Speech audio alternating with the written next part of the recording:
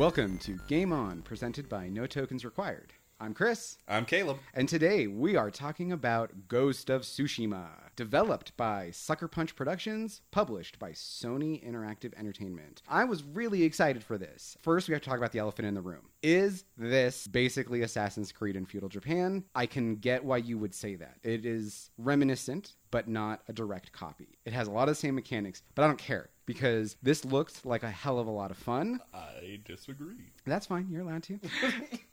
This is like a hell of a lot of fun. For me, the idea of an open world where I can ride a horse around and I just can go around and be pretty much a single badass, every now and then teaming up in missions, but just going around and kind of doing my own thing, and the ability to customize my character to look how I want them to. To a certain degree. Like your outfit. Yeah, all of that looked really cool. The way the world interacted, and I cannot get over how cool I thought it was, where they had just the wind telling you where to go for your next objective. I thought that was going to be super cool. I was really worried about that actually in the beginning, because I was like, fuck, I might not actually be able to know where I'm going. Follow this, because it is a completely different mechanic than a lot of games of this type. But it was really cool. Yeah, really cool. I think they did a great job. This is going to be one of my gripes about it. I feel like they emphasized a little too much on the birds will lead you to secret locations and the foxes will take you to secret locations. And in reality, it's not exactly like that. It's close, but not really. But again, okay, so this game is a lot about the symbolism. Yes. Look at the symbolism behind a lot of things. And that was something that once I grasped that concept, those foxes that lead you, they're sacred animals in Japan. And I'm glad you brought that up, because I'm going to want to talk about the deer, because I don't know if you tried it, but I killed one and it's not good. I was going to say, I was surprised by that. We'll get there. But yeah, I was super stoked for this game. I was way excited for it to come out. I honestly got it a little confused with Sekiro Shadows Die Twice, only because they were both melee combat samurai games that involved a lot of running around and stuff. Yeah, but unlike Sekiro... Oh yeah. No, I mean, Sekiro is very much Dark Souls. Dark Souls. Yeah, it is very much Dark Souls for sure. Combat. Where this, not so much. No, and again, that was just all leading up to it out. I was trying to stay away from a lot of the trailers. Yeah, a lot of the trailers and stuff. I wanted it to kind of go. And normally, I do as well. But I am such a huge fan of feudal Japan. Yeah. I love it. This was an area in which I spent a good portion of my childhood, absorbed in their culture, their history, their habits, all of it. I might not get this exactly right, but there was a line in The Last Samurai where Tom Cruise's character is learning about samurai. And he's basically told, when your ancestors were still infants, these people had already mastered killing each other. Yeah. To me, it's very true. Yeah. Very legit. These guys, they were incredible with not only the discipline and the respect that they showed, but who they were just as historical figures and people. So I was super excited about it. As soon as I saw this game, I ran out and bought it. And I don't know, have you ever played anything else produced by Sucker Punch? What was that other? Infamous. Yeah, I was going to say there was something else they did, though. Infamous was their big one. So they came out with Infamous, and then they did Infamous 2, and then when the PS4 launched, they did Infamous Second Son. Yeah. Which Infamous Second Son was a huge game. Again, it was one of those that I pre-ordered because I actually liked the Infamous series. It's kind of hit or miss on it, to be real honest with you. But I played that game such a long time ago. We're talking literally launch of PS4. Infamous Second Son came out like a week later. Yeah. Or maybe a week before. I'm not even sure. It was just like right on top of each other, basically. And I played it. I enjoyed it. It was a great game. It was super fun. And so with that in mind, I was concerned and excited at the same time, because what they had done before, even though it was more modern, it was still that open world, mission based, but you had to deal a lot with powers and the ability to do extraordinary things. And this was going back to a time where it was exactly that. You rode a horse. everywhere. Yeah. Which, by the way, I don't know. How much did you ride your horse, and how much did you find yourself actually just running around going, oh, fuck, I have a horse. What am I doing? Because I did that quite a bit. Like, so I don't know what copy of this that you got. I did get the Super Deluxe Edition. yeah. Yeah. So I was like, oh, I paid for a fourth horse, because when you get to that point, you have the option of 3 horses. If you bought this edition, you have a fourth horse. Yeah. And the only difference is cosmetic. It's just how it looks. It really is. Well, and you get a cosmetic piece of armor. Now, I will say that the armor itself, the clothing behind it, it wasn't just cosmetic. There are stats that are attached with this equipment, which I actually kind of liked, because depending on what type of equipment it was, depended on what buffs it gave you, and it very much matched the equipment type. So I did find in a lot of cases where I kept switching my outfits constantly to get the buffs that I needed to get for the situation that I was in. Most of the time, if I was running around looking at stuff, I was wearing the Explorer outfit, because it gave you that buff to removing the Fog of War. Then once you get a specific kind of armor, I would put that on when I would do a standoff, because it gave you extra attacks in that. And then once real combat started, changed to a third piece of armor, because that one had a damage increase and a damage reduction. Yep, a health increase, I believe. And then there was a health increase with the third one, right? Yeah. So I did find that, and I will admit, it got annoying after a while. You don't have to do it. No, you don't. But it was just kind of one of those... Why not? Yeah, why not? Yeah. If I'm doing a standoff and I get a couple extra attacks in that standoff by switching my armor, strategically... It makes sense. That is the wiser decision. Because I will say... I very much felt like this game was, even though you could seamlessly go from assassin-type combat into full-fledged combat, I felt like it was mainly based on that assassin-type combat. You would have a much easier time if you mastered the stealth and assassin gameplay. Not exactly, but yeah, gameplay, instead of the full, I'm going to run in like a fucking barbarian. Well, yeah, because there are so many enemies in certain areas that you could get overwhelmed. And very quickly. You know, and I like to play on normal. I know you like to play on hard. I played on the hardest difficulty there was, buddy.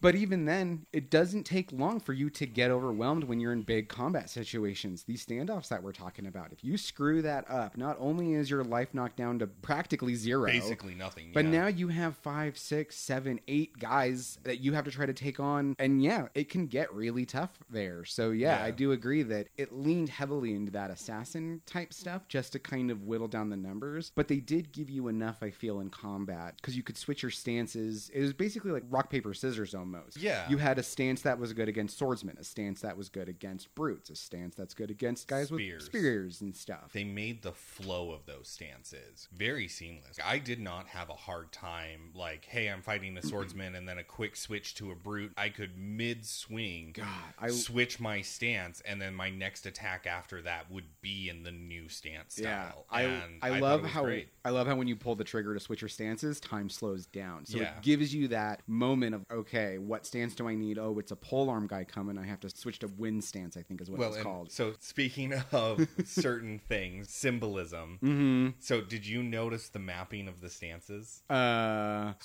the sword location is X. Yeah. And it's 2 swords crossed. Your shield is circle. And it's a shield. Yep, that's it. Your brutes was the square. And the symbol is very squarish. And then the spearman was a spearhead, and it's on triangle. Yeah. And I was like, once I acknowledged that, I didn't even need to think about it. Yeah. I just knew shield, and I would hit circle because my brain automatically made that connection, which I thought was ingenious. It was just another level of, hey, here's this. There's so much smart stuff in this game, from the plot, from the side quest to the main quest. I mean, everything in this game just made sense. I never got a feeling that something didn't fit. There was a couple of things that kind of was like, this is a little odd to me. And it was kind of some of the weird collectibles. Yeah. You know, that I was just like, well, there's got to be collectibles. You know, come on, it's a game. It's an open world game. It's gotta be collectible. Which I was okay with. I loved. Some of them, again, I felt kind of got tedious and monotonous and stuff like that. Like, I am not good at writing haikus. Oh my god. And there basically got a point where I would sit down for a haiku and I would just hit random buttons and see. Just hit the first thing you found? Yeah. Like what what basically popped up because I tried my best. Hey, this is a haiku on tranquility. And I'm like, well, I think this works. And then he would like read it all together. And I was like, oh no, that's bad. That's terrible. So after a while, I kind of got tired of doing those. Yeah, for me, it was the shrines, because once I found so many of them. once I found the charms that I wanted to use, I never switched them out. I never used anything different, regardless of what I was doing. I had charms that would buff my damage, reduce my damage taken, give me extra health, and a couple others that were good. Yeah, I did the same thing. There was one that regenerated my health after combat, which super helpful. Yeah. That was one that I think you're basically an idiot if you don't equip that Yeah. one, because your health doesn't regenerate naturally after combat. So having that definitely is a big plus, especially on the harder difficulties. Because, I'm sure. I'm telling you, on that hardest difficulty, 1-2 hits. Yeah. And that was it. That's all it took. It didn't matter what armor you were wearing or anything like that, or how much health that you had, which is, going into that aspect, something that I liked. And of course, we'll break this down in a little bit more of a seamless, pattern type deal as far as discussion goes. But as the story progresses, you keep going to different sections, and each section is harder. Fuck those Ronins. I Like, hate those guys. it was something that I appreciated, though. Oh, yeah, because I got to a point, even on the first section, where I was like, I'm annihilating this these is guys. too easy. This is too easy. And normally in games, when it becomes that easy in the first section, the rest of the game rides pretty easy. Yeah. I went into that second section, and I, dead. Just kept on. And I was like, oh my god, this is insanely difficult. And then at first I was kind of annoyed by it, but you know what? The challenge is still there. Yeah, it's still challenging. Yeah. And I love the fact that the challenge is still there. I'm so used to that challenge going away so quickly that now it's not. And it was a pleasant surprise. Absolutely. I had a very similar thought. Like, wow, I'm really kicking everybody's ass here. This is super easy. I'm really scared for I'm in the next section and I just got slaughtered. Awesome. Now I have to rethink all my tactics again. Yeah. This is good. No, and I will say those Ronin, they are. If you go sword fight with them, they are really hard to beat. Brutal. The standoff is where you need to go. And even then... So, discussing a little bit of that, we've gone through some of the gameplay and some of the mechanics and everything like that. Now let's discuss how it comes together as a whole. This is a historical game. Now, granted, it's historical fiction. Yeah. Our favorite kind. Yeah, absolutely. Based on real events, but not following actual history. 13th century, the Mongols really did try to invade Japan. And they did go to Tsushima, which is a real island for those who don't know. And this was not made up. This was a legit thing. In doing such, they did meet some difficulties and challenges, but they were able to go to... right off the bat, before I go any further... Yeah. I am terrible at Japanese, people. Yeah, apologies. These names I am so going tough. to butcher. I'm going to tell you right now. The Hakata Ikai, I'm not good at it. They did attack a couple of different spots. So that was one that I appreciated. Was boom, here's this historical aspect right off the bat. And of course, they throw you into the aspect of a samurai. You are... a samurai, or at least that's the impression that I got in the beginning of the game, was you are a samurai. Yes. Throughout the gameplay, I didn't know. I got to this point where I wasn't sure what my actual classification was. You play Jin Sakai of the clan Sakai, and he is the nephew to Lord Shimura, who's the Jito of the island, which... Jito are basically, think of like barons. They're the same thing. They're basically the temporary leader of this territory that is still ruled by the mainland. Right. And under the law of the Lord and everything like that. It's just they need to basically have a person in place to manage the island and everything. And that was what he was. And they are on the beach to try and stop the Mongol invasion. And I think this part, to me, right off the bat, was what laid down this was going to be an amazing game. I love that when you start this battle, it's the tutorial. And I love when tutorials are incorporated into game and story. I'm talking about still even the cinematic. I mean, he sends a samurai down to basically face the Mongol leader. And as I said, these are men of respect. These are men of discipline. And honor. And honor and everything. They have a code. Yeah. And so even if you're my enemy, I'm going to respect you as an enemy. So he hops off his horse. He does this huge spiel of who he is, and he wants to talk to the Mongol leader. And this guy walks up with a thing of wine, or, well, it's a fermented mare's milk. And he throws it on him and then lights his ass on fire. End of combat. This is a totally different style of combat than they don't what know the samurai were used to. Yeah, they don't know how to defend against it. Well, they don't know how to do anything against it because they've never faced anything like it. Yeah, it's completely different. Their war tactics, all of it. Them burning villages and stuff like that. That was not something that the samurai did. Yeah. So they rush in down in the beach, and then you start the tutorial. And I thought it was great. It was perfect. Yeah. And it doesn't just end on the beach. Because that's only one aspect of your tutorial. That's the aspect of this is your samurai self. This is the movement, camera controls, and sword fighting part. Yeah. And then you lose. And you lose hardcore. Yeah, you do. Basically, you see that they have captured your uncle, and you are perceived to be dead. And I was like, dang, that was a short game. Like... Man, open world my ass.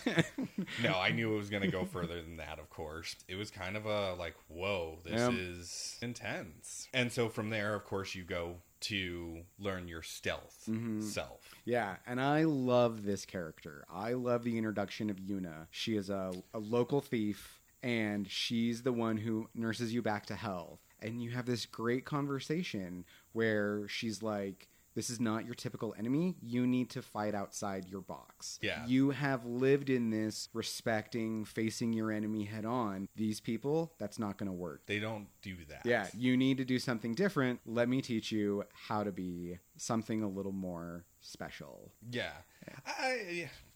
Different. Different. Yeah. To a certain extent, I get what she's saying and everything. And there is a lot of not only inner monologue, but even conversations with other characters about the differences and the code of honor and your ethics and morals and all that stuff. And I loved it. I really appreciated it because it really showed, hey, he's struggling. He is in this internal war with himself about, well, save the people, but try and stay honorable, but save the people. And it just kind of tosses back and forth. And I felt it. Oh, yeah, for sure. And I loved that. Yeah. Right off the bat, I was like, oh, God, here's the love story aspect. These two people are going to fall in love, and they're going to get together, and it's going to affect the storyline. As the story continued, I was actually like, you know what?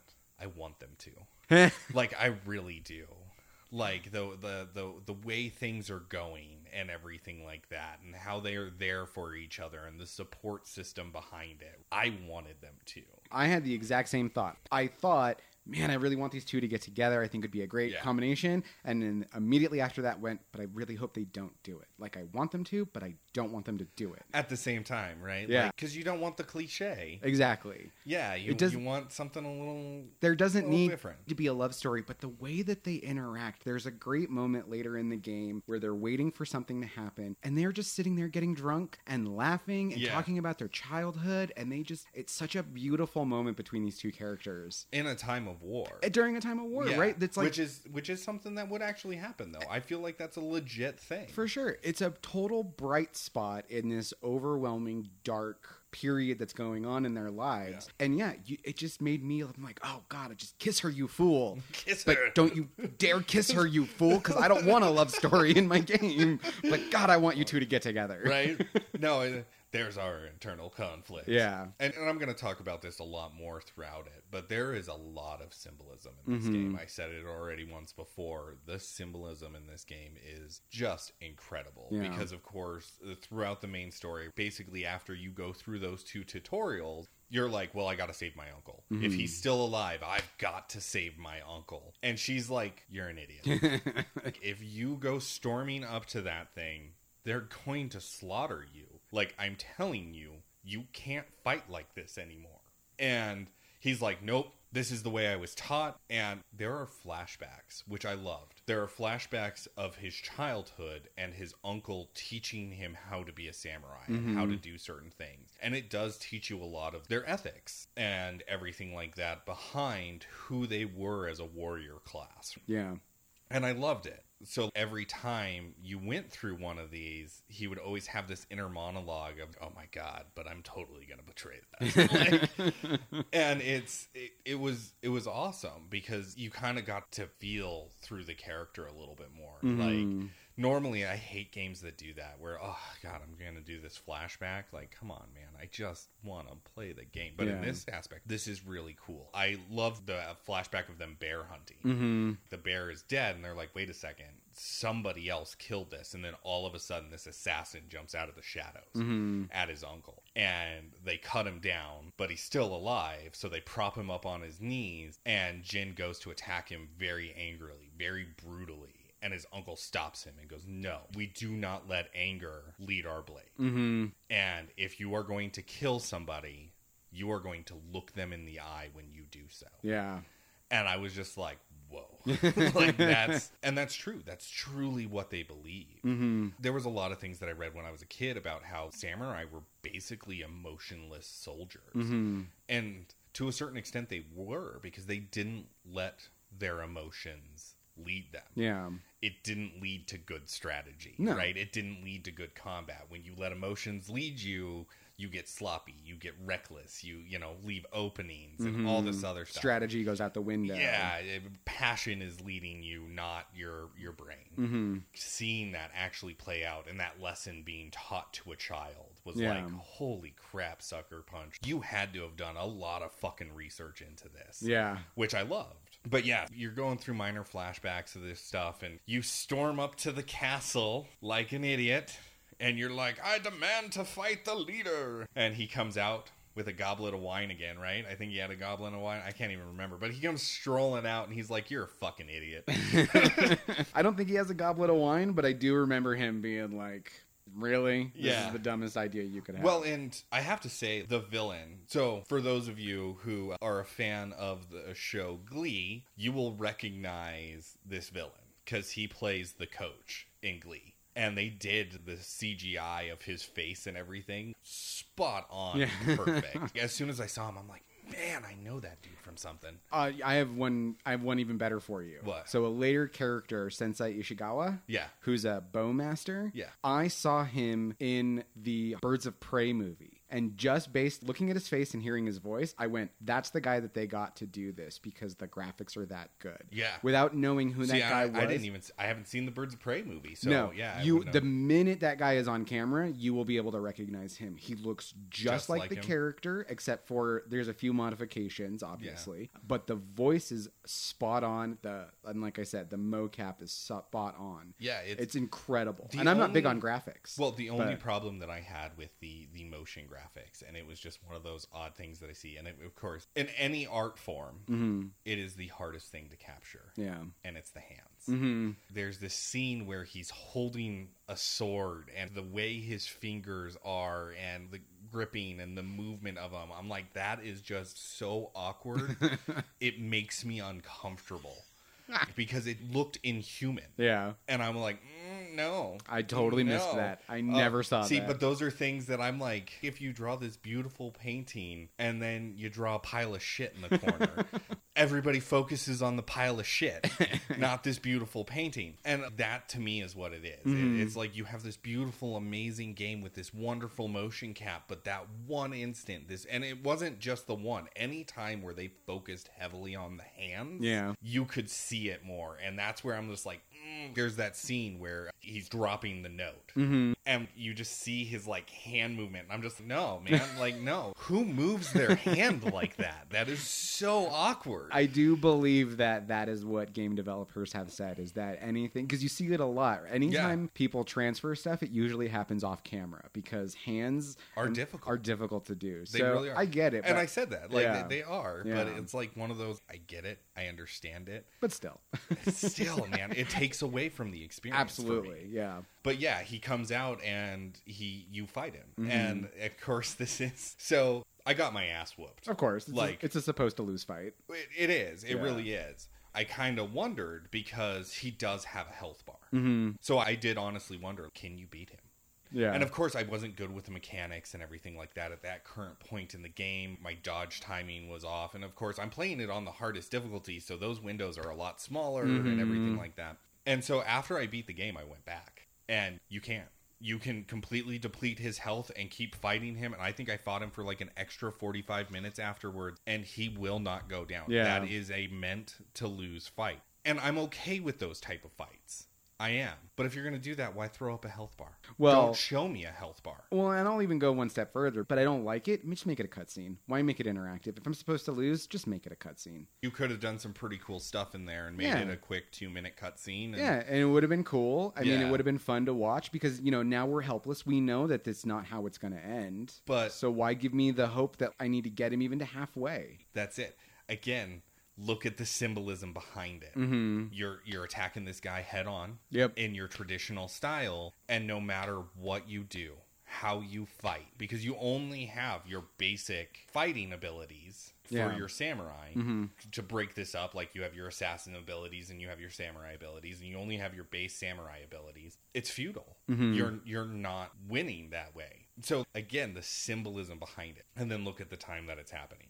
You've got a dark sky. It's raining. There's no hope. And it really takes that away from you. So, Yeah. like, to a certain extent, I understand having the fight. But at the same time, I'm with you. I'd have been okay with a cutscene. Yeah, I totally would have been. and I mean, when we're talking about the Because it goes overall- into a cutscene anyways. Yeah, and again, we're talking about these. This is small complaints in an otherwise very fun thing. I mean, like Yeah, I said, yeah. they are small complaints, Yeah. but they're not going to take away from the overall experience. No, because overall, once that happens, that's when the whole world opens up to you. That's when you realize, hey, you have to go and collect these people. You have to try and get these things. The people of this island, their spirits are completely broken. They are led to believe that all of the samurai have been annihilated and that there's no hope. These Mongols have just basically come in and they're going to kill and take control of everything. And so that's kind of your first drill. Build up enough force so that you can then go back to this keep and try and free your uncle. Yeah, And I liked that. It opens up side missions, and you have your 3 main missions, which is to go and meet these 3 main people, right? So you have the Bowmaster Yep. that we've already talked about. Yep. You have the leader of the Ronin. Yep. Who was the third one? Masako, the lady who That's right. her That's right. whole story. They all have their own little stories. Yeah. And yeah, you recruit a couple other people. You recruit a blacksmith, and then there's like a. But that's part of Yuna's story. Yeah. Because the blacksmith is her brother. and then my So- and my favorite character, Kenji, Oh, the the merchant. Saki guy. Yeah. Saki? I like comedic characters in an otherwise straight world, or I love the straight guy in a completely comedy world. So there's this great scene the first time, and it's not really giving anything away, right? The first time you encounter Kenji, he's like, hey, you need to help me hide in the sake barrel. And you're like, okay, fine, whatever, this is stupid. And then the second time you go to help him, he's like, hey, hide in this cart. Or no, it's the other way around. Yeah, He's like, hide in the this cart. And then the second hide time, in the sake he's like, barrel. hide in the sake barrel. And you literally say to him, why do you keep trying to put me in stuff? And he says, because it works. It's just such a fun moment. Yeah. And I may be the only person on the planet who appreciates that sort of humor in this otherwise You know, in straight... all oh, honesty, my God, like, it's so funny. I remember catching it and I remember laughing, but it wasn't something that I was like, oh, well, yeah. yeah, no. It was like a fleeting moment. Yeah, thing. no. For me, that was one of the... Every time I saw Kenji after that, I was like, Really? Kenji! Oh, yeah, he's my favorite. But you're right. Yeah, you go and you get a group of people together to go assault the castle so you can rescue your uncle. Yeah. And so through this, the open world, let's talk about some of these other things. Yep. We already kind of briefly discussed it. You have birds. They lead you to shrines. And a lot of points of interest. They Yeah. also do the fox dens and the... Well, they don't lead you to the fox dens, They lead you to the tree. do they? Yeah. Oh, They they, lead- do. yeah. The goldfinch. Yeah, It, that golden finch. It Yeah. leads you to points of interest, Well, yeah, which I felt was redundant. exactly. And the reason being is because as you ran around, like you were talking about, you would uncover the map. You would open up the fog of war. And even though you may not have directly seen it, If you looked on your map later, it would have this little symbol for this point, and you could then hit it, and the wind would guide you to it. So why do I need a bird? Yeah. For those who don't know what a fog of war is, on the map, everything is covered by a fog. And when you travel through an area, you clear out some of the fog, and you can get different attributes that remove more of that fog. And you're right. I didn't really need it because the game is designed to go and explore this beautiful world that was created. I'm gonna find everything. I want to be in this world. I want to ride around on my horse, or I guess like you, I want to run around on foot. Okay. So there was a lot of things where you couldn't be on your horse. So we talked about standoffs. Yeah. So a standoff is basically you would come to a group of enemies and you'd be like, "Hey, you with the face." You would walk up to one of the enemies, and as with your sword still sheathed, you would stand there and you would wait, and then once they started attacking, you would then hit a button real fast to unsheath your sword and slice down that one enemy. And then as time progressed, you could do up to 5 with the armor. With the special armor. With the special armor. And they were one-hit kills. They were done after those really old-fashioned samurai movies. Yeah. Right. And I loved it. I didn't do it, and a part of me kind of regrets it now. In the beginning of the game, you can select what visual style you can see the game in. What was it? Kurosawa style? Something yes, like that? And that's the name of the director of a lot of these very big, old-timey samurai movies. Kurosawa, sorry. Yeah, Kurosawa. And it's all black and white. But it actually adds other things to it. I was watching a video on it, and I was like, oh man, I should have done this. Because it adds some of the music for that. Neat. Yeah, and some of the other visual things that those old movies have. And I was like, oh man, that's... Oh. Nonetheless, it was still really cool. Yeah. But you can't do those on a horse. You can approach them on your horse, and then of course your horse runs the fuck away. Yep. And after that, I would be like, oh, well, then I've got to collect all the gear, and it normally had some sort of special thing with them, like a box on the ground or a person to free or whatever. Or a cart to loot or something. Yeah. So then I would do all of that, and then I would look on my map to be like, okay, where am I going again? And then, of course, I would notice, well, hey, 10 meters this way, there's this secret thing. So then I would just run there. And then I would run to follow the fox. And then I'd be like, oh, well, now I'm only 20 meters away from the village that I need to go to. So then I would just run there. And I would completely forget until I'm like, I have to run all the way across this motherfucking map. Oh, wait, I have a horse. And then I would call the horse, which through it, I would end up encountering bad guys. And it would just rinse and repeat. Rinse and repeat. And I was like, oh, damn. Once I finally acknowledged this is what I was doing, I was like, dude, I'm so dumb. You could fight on your horse, right? It wasn't the greatest, I felt. Well, it wasn't, and they quickly dismounted you. Yeah. Because if they even hit your horse once, you flew off, and now you're on the ground. So it was better to do the standoff than just kind of ride in and start slicing and dicing. Now, I don't know about on normal mode, because my guys, they, of course...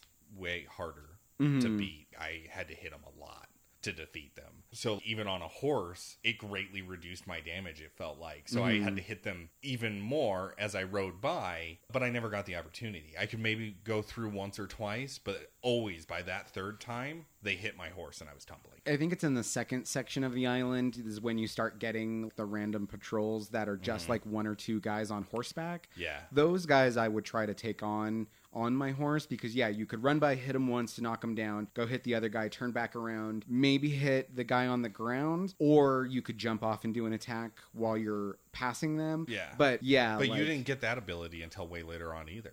Yeah, that's the that third section. It was fun, but it was never really worth it. It was more of just, this is more of an attack of opportunity. It was never part of my strategy. My strategy was never to go in on horseback. It was just, there's only two guys and they're both not facing at me. This is a great free hit. Yeah. Because I don't have to do the standoff and I'm not going to use an arrow on them. But even then, I could get off my horse and run up to them and coup de grace them if they were on the ground. If they were on the horse, then I actually used arrows a lot. Yeah, because I was super lazy. There were definitely certain times where I would kill 4 of the 5 guys, and that 5th guy would be running away, and I'd be like, "Nope, you're dead." So with that in mind, you had this open world and you uncovered all these things. So you had bamboo stands, which you had to do sword swings through, which were button combinations. Yeah. I actually enjoyed those. So much fun. Yeah. And through those, you got more stamina, basically. They called it Resolve. Resolved was yeah. used for healing yourself and for special moves. And then you had the Fox Shrines. They opened up charm slots. And they buffed certain charms. Once you opened up Once all you the got, slots. yeah, there were a couple of charms that once you got them. There were so many. And duplicates. so many. Another one of my gripes. Why is it that I have 3 or 4 different of the same charm? Why can't I combine them? Why can't I sell them? Yeah. Why do I need 4 charms that each do Are the all same minor. thing? Yeah. They're all these, minor healing charm. Like I don't need to carry or that. yeah, or it's like you can carry 5 extra arrows or Yeah. something like that. I don't even remember what they were because I was like, this is They're not. dumb. Yeah, this They're isn't. dumb. Yeah, there's no point. Now And- I did like in the charm selection, you only have 1 slot for a major charm. Was 2. it 2? It was 2. I see. I was gonna. My gut said 2, and I'm like, no, that seems like too many. But No, yeah, okay, it so it was 2. It was 2 major, 3 minor, 4 minor, 4 minor. Okay, I liked that it limited because yeah. if you did all major charms, which you got enough of to do, you would become incredibly powerful. Absolutely, it was a And really smart design choice. It was. Yeah. Because I felt like it was really easy to power up in this game. Mm-hmm. Like, you could do it super quick. Fox Shrines, you had the... Then you had the shrines; those are what gave you the charms. Yep. You had the pillars of power, which gave you cosmetic for your swords. And then there was just random things. So, like, there were spots where you would be led to find a Ronin hat. Yeah, and then there were pools that increased your health. Oh, that's it. That's it. Your sulfur pools Yeah, or whatever. your bath where you get to see the butt. Yeah. Ooh. Yeah, I literally brought my girlfriend in and was like, look, it's his butt. You're so weird, dude. Well, it's funny. Yeah. Well, it is, because it's just, they're going to flash to him getting naked, and then all you see is his butt as he walks into the pool. And why? yeah. Why didn't you just put him in the pool? Yeah, and you almost get crotch shot when he's getting out. Almost. Oh, my. Almost. Oh, my. It's saucy. I don't know if you found him. This was the only thing where I found the finches to be helpful. Mm-hmm. There were random locations where there would be Just hats. Yep. Yeah. And they would lead you to them. Mm-hmm. And I was like, okay, that's helpful because those aren't marked on my map. Yeah. So, like, if you had the finches just lead me to that That would have been perfect. that would have been perfect. Yeah. Because then I would have followed them a lot more. So I'm pretty sure there's a bunch of hats in the game that I haven't found yet. Yeah, because I didn't follow the birds a lot. Yeah, I think I was only, by the time I finished, I think I was only missing like 1 or 2 You know, of the hats. I didn't even look, to be Yeah. honest, because there is so much cosmetic wise in that game that a part of me did really feel overwhelmed by it. Not that it wasn't cool, because you could definitely really customize your look. Yeah, not only that. So not only do you have different armor sets that grant you different buffs, but you have different colors for each armor set. You have multiple colors for those. You have colors for your swords. Yep. You have, again, different hats and masks. Which some of them had the different colors as well. Yeah, there was a lot to do. You can even customize the saddle on your horse. Yep. But you know one mechanic I didn't use a whole lot? What? The flute. You can control the weather. Yeah. Well, okay, now speaking of the weather, as you go through, you build more skills and everything like that. And of course, it does very much emphasize on the assassin side of things. Did you notice the more you assassinated, the more the rain came? I did not notice that, no. Yeah, it's one of those mechanics. Yeah? So it's supposed to represent the darker side of this thing, that he's giving himself more and more to the darker side. And I tested it. Yeah. So there was a lot where I ran around and I sword fought. And even when I would run into one of those like Mongol bases and stuff like that, I would do a standoff, kill as many as I could, and then fight the rest of them and try and do it as honorably as I could. And I didn't get as many rainstorms.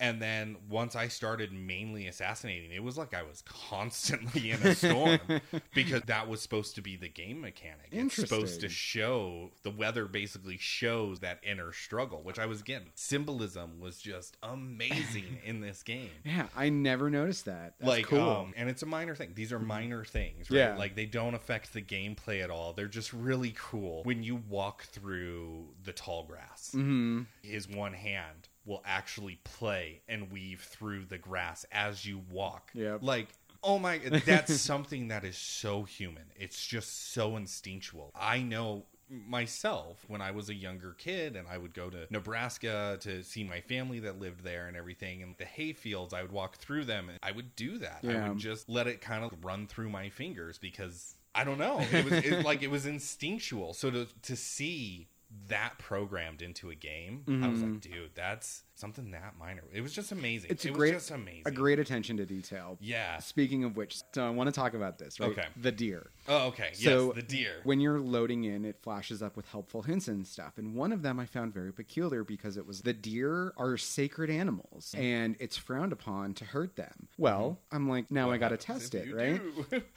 Because there are two different kinds of animals that you can kill to get animal skins, which you use to level up your gear. Bears and boar. I have a really funny story about bears. I don't know if you had this graphical glitch, but we'll get there in a second. Okay.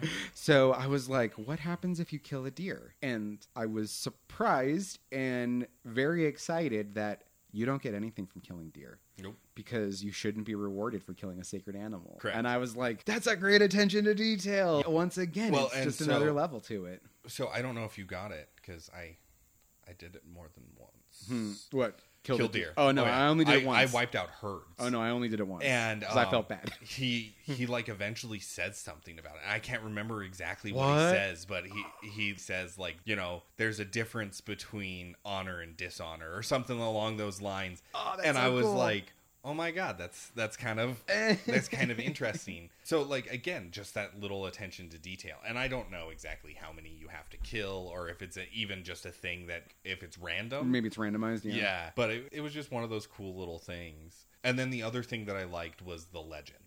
Mm-hmm. So the legends got you certain things. You could learn certain sword techniques. You got certain armor sets. You got a bow. Right. And they're these Japanese legends. Mm-hmm. Like they went through that traditional art style. Oh, so beautiful. When they would tell you. And I was like, this is just so cool. I got giddy. Yeah. Because they were so great. Oh, and yeah. then, yeah, you would go through them and man, those fights at the end. The duels. I loved the duels. I loved them too. Yeah. But playing on the hard difficulty, man, I had to be perfect. Oh, I bet, yeah. Perfect every time. There were times I died so many times the game finally came up and was like, do you want to go to an easier difficulty? And I was like, no! I will do this. I've got this. And you will not open the jar for me. Right? But they were fun. Oh, yeah. Oh, man, Yeah. I loved them. They were fun. Yeah. There was one that was I a wish woman. there was more. Yeah, there was one that was a woman. I mean, I like this incorporating of everybody. You know, she's like the ghost of vengeance or something like that. Yeah. And sure enough, you meet her. Oh god, they're just because they start off with this cool thing where you know you're just standing there and you're looking at each other, and maybe the person you're fighting pulls their sword, or maybe not. But then like you just kind of slightly move your katana off to the side, and you just go and flick your thumb, and the handle pops out. It gives me shivers just thinking about it. Like just so fun. It's those old timey samurai movies. It's just so cool. Like if above anything else, play the game because of how beautiful it is. Oh yeah, but the gameplay itself is pretty amazing as well. Yeah, anybody who's played any sort of melee fighter, it reminded me a little hybrid of Assassin's Creed and Dynasty Warriors. You know, I don't think Dynasty Warriors because you don't fight mobs like that. But the sword play is big, extravagant moves. Later on, you get super big, extravagant power moves to jump around. You don't get anything like that in the earlier Assassin's Creed. Origins and Odyssey, maybe, but you know, no, you're right. And you're again, right as far as that goes. But they're actual sword styles, though. And if you screw up the standoff, now you're faced against 5, 6, 7, 8 people. If you screw it up enough, it's not the scale, but again, not the hundreds. Yeah, of not warriors. the hundreds. Don't get me wrong. I can see where you're coming from, though, but I just don't feel like the moves were that extravagant. Like I felt they were very fitting and very conformed to the sword styles that were actually in play. Again, it's just one of those like it's a full moon rotation. Yeah. If you notice, like the way that he moves his sword, his stance change, and I was like, man, that's really cool. Okay, so did you ever come across 2 enemies trying to kill a bear? Yes, multiple times. Did the bear ever kill one of the enemies? Yes. Did the bear ever throw the enemy 60 feet in the air and across the land? Hell yeah. Okay. I want to make sure that wasn't just me. No. Because the first time it happened, I was like, I'm sorry, what? Because literally... I've had it happen to me. Oh, really?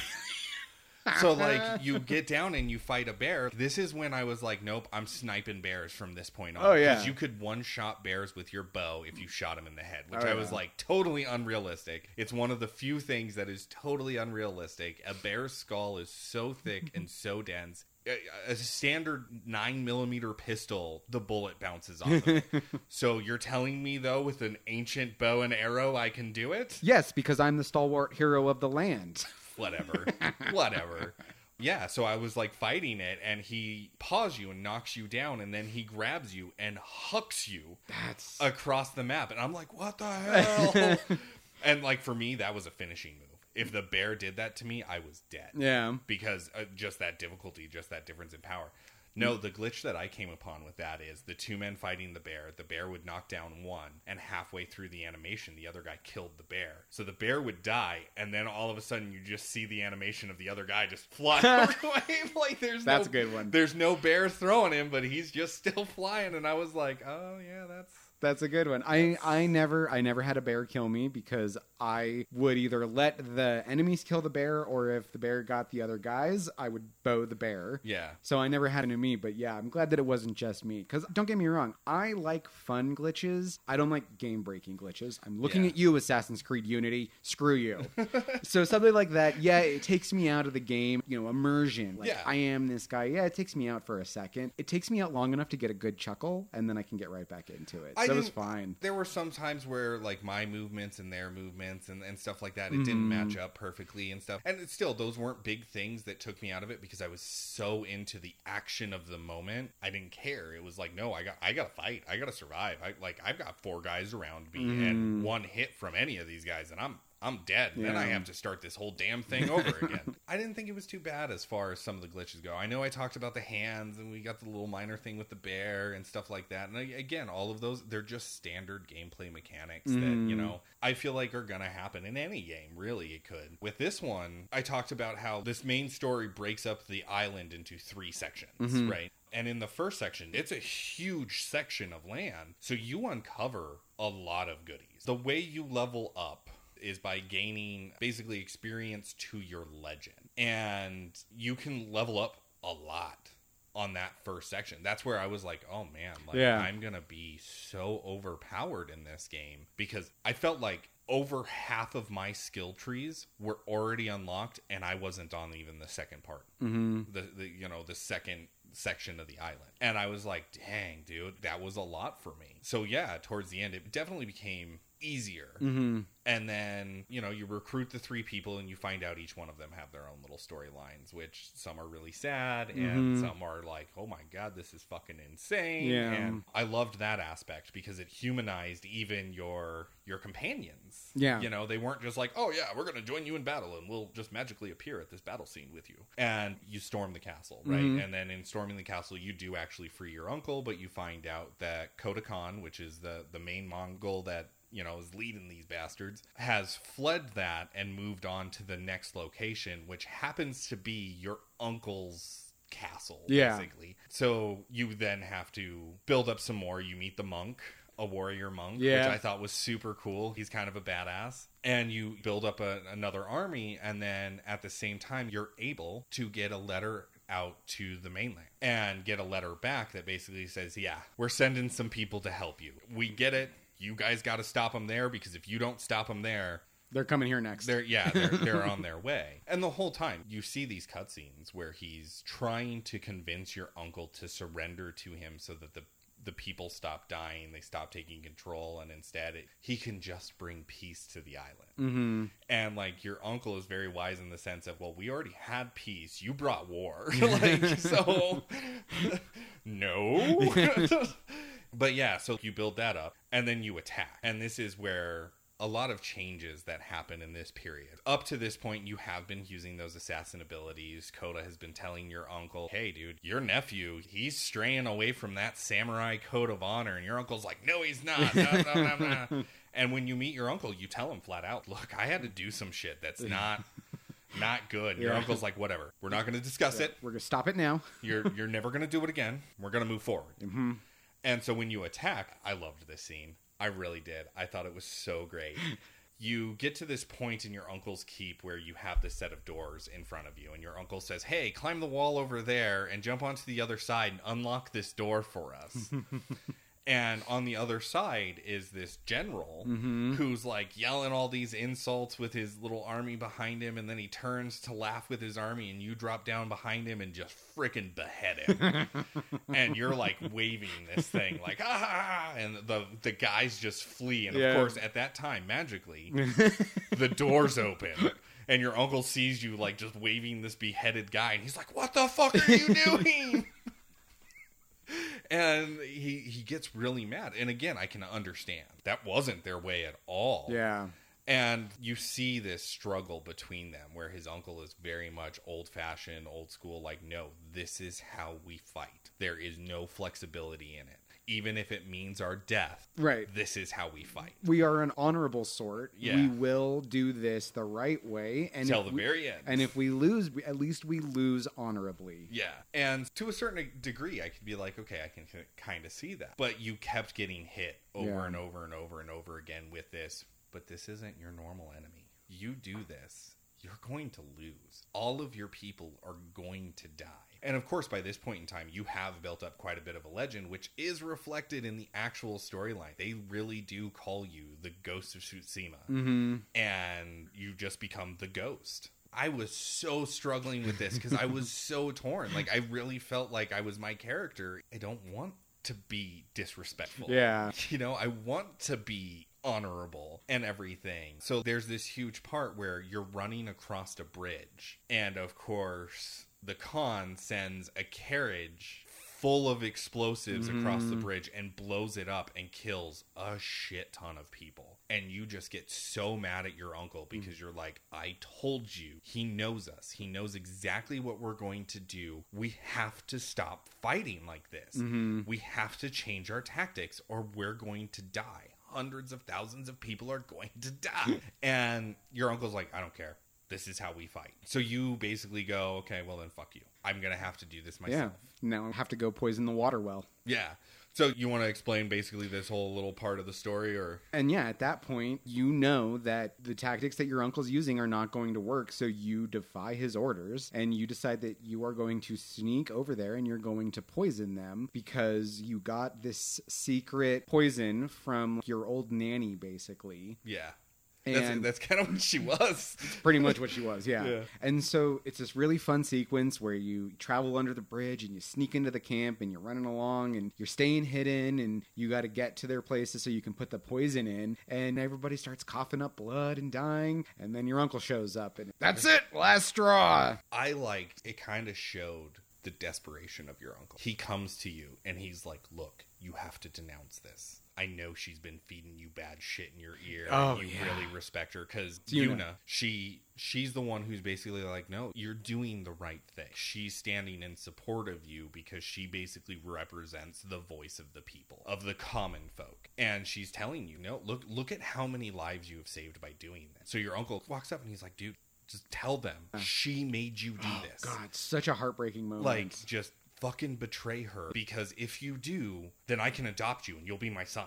Which we didn't even really talk about. So Jin's parents, his mother died when he was a young boy, and then his father died from an illness. And then his father died in combat because Jin was too scared to help him. Yeah, that sequence was like heartbreaking. Yeah, and so it's been a struggle for the character of, I don't have parents, but my uncle has raised me, but he's still my uncle. And then, yeah, they drop this whole bomb of, I'm going to adopt you. I'm going to make you my son. And as father and son, we will defeat the Mongols together. It doesn't sound like that big of a deal, but back then, it would literally make Jin a lord. Mm-hmm. And that was so big of a deal because the emperor himself had to approve it. Well, he was already a lord. They call him Lord Sakai, but I think it's because he's in a house that doesn't mean anything now. Yeah, they call him Lord Sakai because he is a samurai, and all samurais were referred to as lord. But this actually gave him some status. Because once his uncle died, he would take over as leader of that island. Mm-hmm. And that was the big deal. Yeah. So right now, if his uncle were to die, they would basically just ship some other samurai royalty over to the island, and they would take over leadership of the island. Right. This was huge. And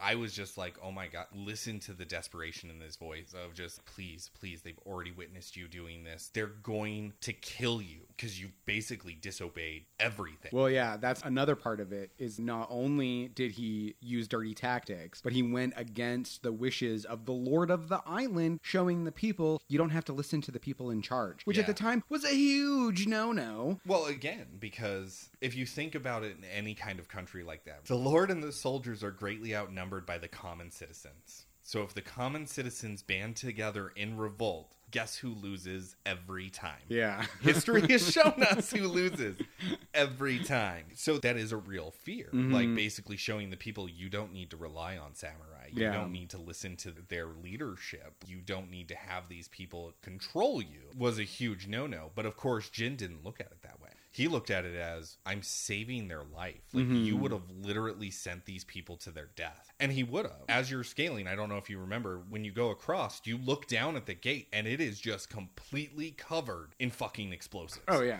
That was it. Khan, Yeah. He knew what was going to happen. yeah, he flat out says, in the very beginning of the game, I have shown your kind respect. I have learned your language. I have learned your tactics. I have studied your arts and your morals and your ethics. I have learned everything about you. So, of course, because of who he is and their kind of code of ethics and everything like that, yeah, he's going to use that against him. Yeah, he knew exactly what Shimura was basically stepping into, you know, and how he was going to attack and the methods that he was going to use and basically how to counter that. And later on in the game, he flat out says the only wild card in this is Jin because he no longer has a code. Yeah, he doesn't know how to defend against somebody who is striking from the shadows, using poison, using all of these tactics that was not the way for the people that he was invading. And he was like, I don't know what to do about this. Yeah. Hey guys, just want to give you a heads up. From here on out, there's a ton of spoilers. Listen at your discretion. But of course, you do that. And we missed out on actually one of the key plot points. So we talked about how you have to recruit your people, and we talk about the Ronin. So you go to recruit the Ronin on the first island, and you find out that the leader of the Ronin was an old-time friend of yours that you haven't talked with in quite a long time. And you discover basically the reason for that is they were holding this tournament. Yeah, it will remind you a lot of medieval Europe where squires would compete against each other for knighthood. That's basically the same thing. They were fighting together, and whoever won became a samurai. Not that Jin necessarily wouldn't have become a samurai naturally anyways if given enough time, but this just kind of was like, yeah, we're making the right decision. But in doing so, it basically made his friend, who is not of that kind of status and class that Jin was in, to not become a samurai. But he still knew how to fight, so he became a Ronin. And then of course with the Mongol invasion, the original leader died and he stepped up, and his people were starving. So he's doing whatever it takes to feed his people. You feel the desperation behind it of, we need food. And you promise him that. You're like, oh, when we free my uncle, we'll make sure that your people get what they need. So when you go and attack the first one after you've recruited everybody, you're waiting and he never shows. Yeah. And you're like, I'm fucking disappointed in him. What a dick. We're going to have a long talk about this afterwards. And when you invade that first keep, you actually come across him. And you find that he has sided with Kota Khan. And you fight him. And of course, you beat him up and he runs away like a pussy. You're just, what the fuck? You feel so betrayed by him. And so, of course, when you come across the second part, you end up having to fight him again. But this time, it's for all the money. Everything's on the line because he basically says, you have to kill me here or now, or I'm going to do it to you. I love the writers and how they did the dialogue for this whole scene, because Jin is just pleading, turn yourself in, face judgment. We don't have to do this. You can still live. We can make this work. And Rizu is the leader's name. He is just, no, that's not how it's going to work. We are going to have to fight. I mean, I've made my decisions. God, credit. I have to, it's... Give credit to everybody involved in that, because it is really, really emotional. Fuck. I mean, I don't know about you. This is heavy. I was just screaming at my television. No, don't do it. No, not like this. Don't do it. No. Yeah. No, there was a couple of times where I was like that. Like, what the fuck is... No. Yeah. No. I don't like this. I don't want to play this game anymore. I don't want to fight you. I don't want to fight you. Go away. Stop it. No, stop it. Because it kicked you right in the nuts. Oh, God. Like, right in the feels. And It was amazing that way, though, because it wasn't even just that. There were times where I was like, man, this makes me feel so good. I'm so happy about this. Your victory and all this other stuff and everything like that. But of course, yeah, because you do that, your uncle sees you and begs and pleads with you and all this other stuff. And it's subtext, I guess I should say, because he doesn't really say this. But this is the feeling that I got about it, was you sit here and you preach and you scream and you yell at me about honor and integrity. Yet you want me to betray this person who has stood by my side and helped me free our people. And what I got from it was, how can you put your code, which is an ancient code that isn't working, how can you put that code above the people living here? You are willing to sacrifice everybody's life on this island just to hold to your ideals instead of doing what is provably working in saving everybody's life. You would rather die in your quote-unquote honor than live doing whatever it takes. And that is, do the honorable thing and throw this thief under the bus to save yourself. But no. There is no honor in it. Yeah, there's no honor. And she and I together have been saving the people. But she's also the one who is rallying and inspiring the people and having the people put their faith in you and not the samurai. And that's another huge issue that's being faced. And you, as your character, are basically like, I don't care because at least they are alive to do it. And like, it's a huge conflict at this point. But you're like, no, I am the ghost. And you put down your sword and you get taken captive and your uncle burns your adoption paperwork. Which is just devastating for him. And you're imprisoned. Yeah. And, like, I love this sequence because you see him go through days. And, like, clothes changing and stuff like that. Him playing the flute and all these things. Because just like you, I didn't use the flute at all. Like, ever. I was like, this is so dumb. I don't care what the weather is. Yeah. Sometimes I like it when it's raining. Right? Dude, your armor. Your clothes. It's raining. You do a dodge roll and you pop up and you covered in mud. The attention to detail on that was so cool. I like, you can go a step further. If you are covered in mud and go dip in some water, when you come out, totally clean. Yeah, it washes all up. You're still wet, but you're clean. I loved that. That was so cool. So yeah, and then of course your friends band together, which I'm gonna say, as far as storyline goes, this part really kind of confused me. Because now getting into your companions, you have your bowmaster, who was an honorable samurai who, quote-unquote, retired, but took on one last apprentice, and that apprentice has now betrayed him and has joined the Mongol cause and is teaching the Mongols his archery style. So your quest has now become to kill her. You go through this thing where you keep hunting her and you keep fighting all these other archers, and then you finally meet up with her, which I don't know about you. As soon as she hit the screen, I was like, that's Kimiko. Yeah. Like, come on, guys. You've been so much better about some of these cliche things. Yeah. But this, seriously? Yeah. Because she presents herself as a trapper, and she'll lead you to your master because he decides to take you on as an apprentice. She'll lead you to your master, but first you have to travel around with her and help her check her traps. And then you go back to the hut with her, and she's trying to basically convince you, maybe this lady's not so bad, maybe this person, and you're like, you know what, Kimiko, and you like straight up call her out. And I like that she's even like, you can stay here, you can take shelter here, and you're just, no, I can't. Nope. Well, I haven't stabbed you in the back yet. Yeah, it doesn't mean that you won't. And then you ultimately end up teaming up with her and your master to wipe out the last of the Mongol archers. And then she escapes and tries to resolve things. And he says, look, I know I made a mistake. You don't have to believe me, but I'm done. She breaks her mask, breaks her bow, leaves it there with the note. And gets on a boat and goes away. To the mainland. And you ask your master, are we going to go after her? And he's like, no, it's done. It's over. Great resolution to that story. Yeah, and I thought that was good. It was amazing. Through it, you find out a couple of things. Your master used to be a samurai, but then ended up having to kill his old apprentice before Kimiko. Like, I'm noticing a pattern here. A little bit of a trend. So he was basically given the option of execution or retirement, and he chose retirement like a wise man. I guess technically he no longer has the title of samurai. It's a weird situation. I didn't quite fully understand it. They call him sensei because he's teaching now. Yeah. He's in archer garb. He's not in heavy samurai armor or anything like that. No. He basically makes the comment that he's no longer a samurai. But he still lives by that kind of code. And then you have Lady Masako, who, in my opinion, this is probably the weakest of the companion stories. I like everything. Really? I like everything up until the end. Like, I get it. But I'm just kind of like, man, whatever. So you come across her and her husband and 3 sons, if I remember correctly. her entire family. Yeah. basically. Well, like, so her husband and her sons were on the beach with you and they all died. Yep. But then you find out that bandits came and slaughtered her whole family, her daughters, her sons' wives, her grandchildren, everybody, Yep. including her sister who was there with them. And you join her in trying to find out who sent these people to kill her whole family. And in part of doing that, you learn about her husband and her sons, and you go back to the beach to try to bury them and stuff. It's real moving. Everything about it is great. The problem is that she's so hot-tempered about it that every time you find somebody with a lead, she usually ends up killing them. And sometimes before you can get Get the the- lead, yeah. like that was frustrating. Yeah. I will admit that was frustrating. But to a sense, I feel like it was true to the character. She was so hell bent on revenge. so Like, distraught, yeah. She would not die. Nothing could stop her until she got her revenge.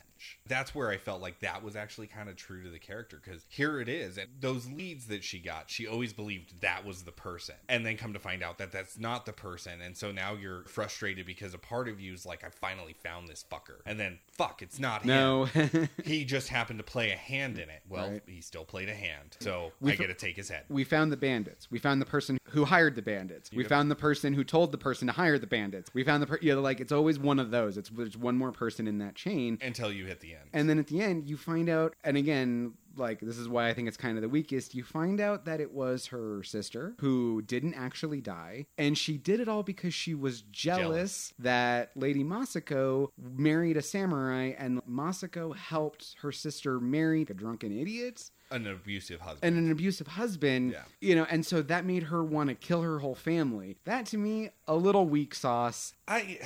But I think the reason is this, I think the right? build up to it was better than The end. The end. That's what I'm getting at. Because we're already talking about spoilers. Yeah. So you do have a duel with Lady Masako. And I was like, what are you doing? What? Oh my God. Yeah, that and that blew was my mind. one of the moments I was screaming at the TV. So all of this emotional stuff is really going on. And then, you find out her sister hired somebody to hire bandits to kill Lady Masako's family because she was jealous of her. And Yeah. I'm like, that's kind of not there's kind of. her sister was being like groomed to marry that man, but the man then met Masako and Who's a badass. fell in love with her because she was even a badass in her youth. Mm-hmm.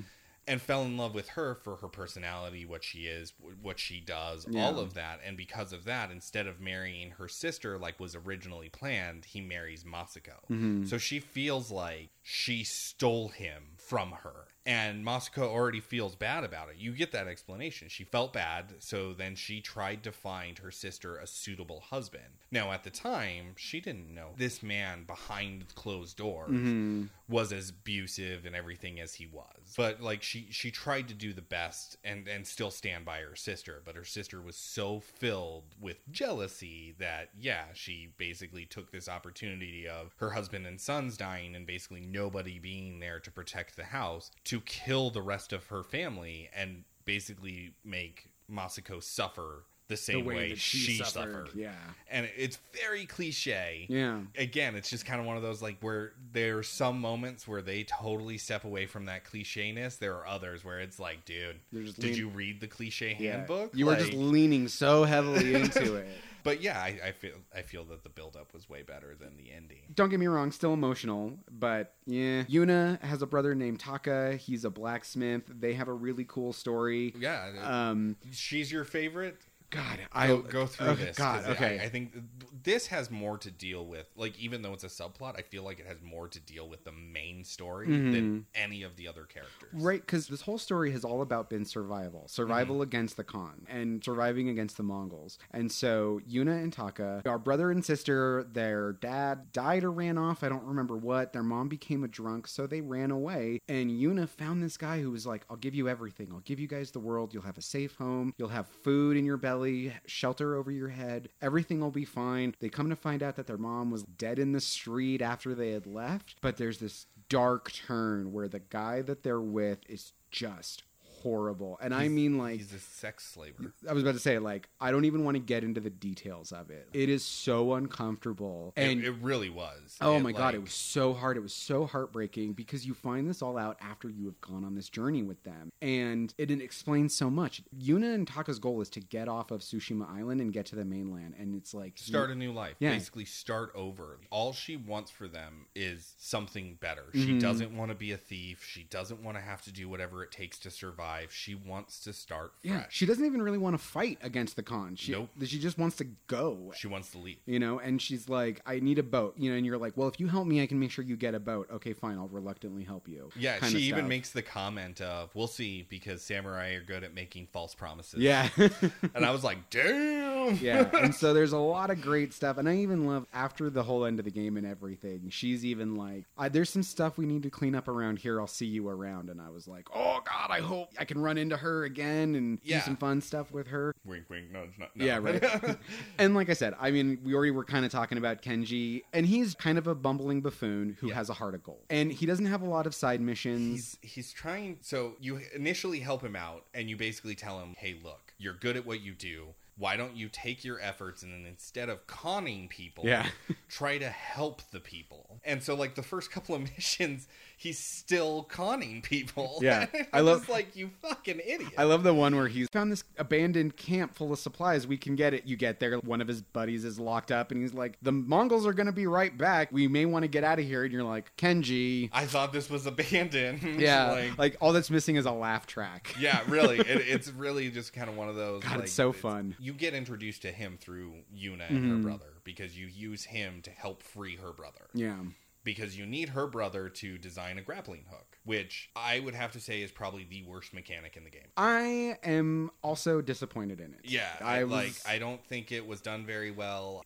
There were a lot of times where It's I would very clunky. try to transfer from one point to another, and I would fall down a cliff. There was one time I was following a fox along a cliffside, and I died probably, no joke, 7, maybe 8 times. Because of the grappling Because hook? of the grappling hook. I would try to grapple onto something, and I would swing, throw the grappling hook out, and the second I touched the wall, the grappling hook would disappear, and I would fall to my death. Well, and that's it. Or I had this one where I would throw the grappling hook, and as soon as it hooked and I was swinging, it's like it hit the extent of the grappling hook. I just fell straight down. Wow. And I'm like... that sucks. What the hell? Yeah. And like, I was doing it as quickly as I could because I was thinking maybe it's just like I'm hitting the max length of the grappling hook and it's not, the game's not liking it. I had such a hard time, and it was while I was trying to get to one of the shrines. Yeah. And I did not like the grappling hook. No, and I was... at all. And we even had a conversation prior to really getting it, I think, where I was like, oh, I want to go get the grappling hook. You're going to use it in the open world, and I'm really excited to incorporate it. And I got it. I was like, wow, this is so cool. You can use it to climb up the side of some buildings. You use it for exploration, trying to find some of those hidden stuff. There's tons of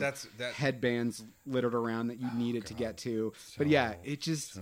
it was one of the disappointing aspects. Well, it really was. Yeah. I think to me it was the most because it was so clunky. Yeah. It didn't feel fluid. It kind of felt like an afterthought of like, hey, how can we make this one more step challenging? Well, let's take this branch and we'll move it up here. And in order to get across this, you have to get the grappling hook. Oh, that sounds like a good idea. Let's do that.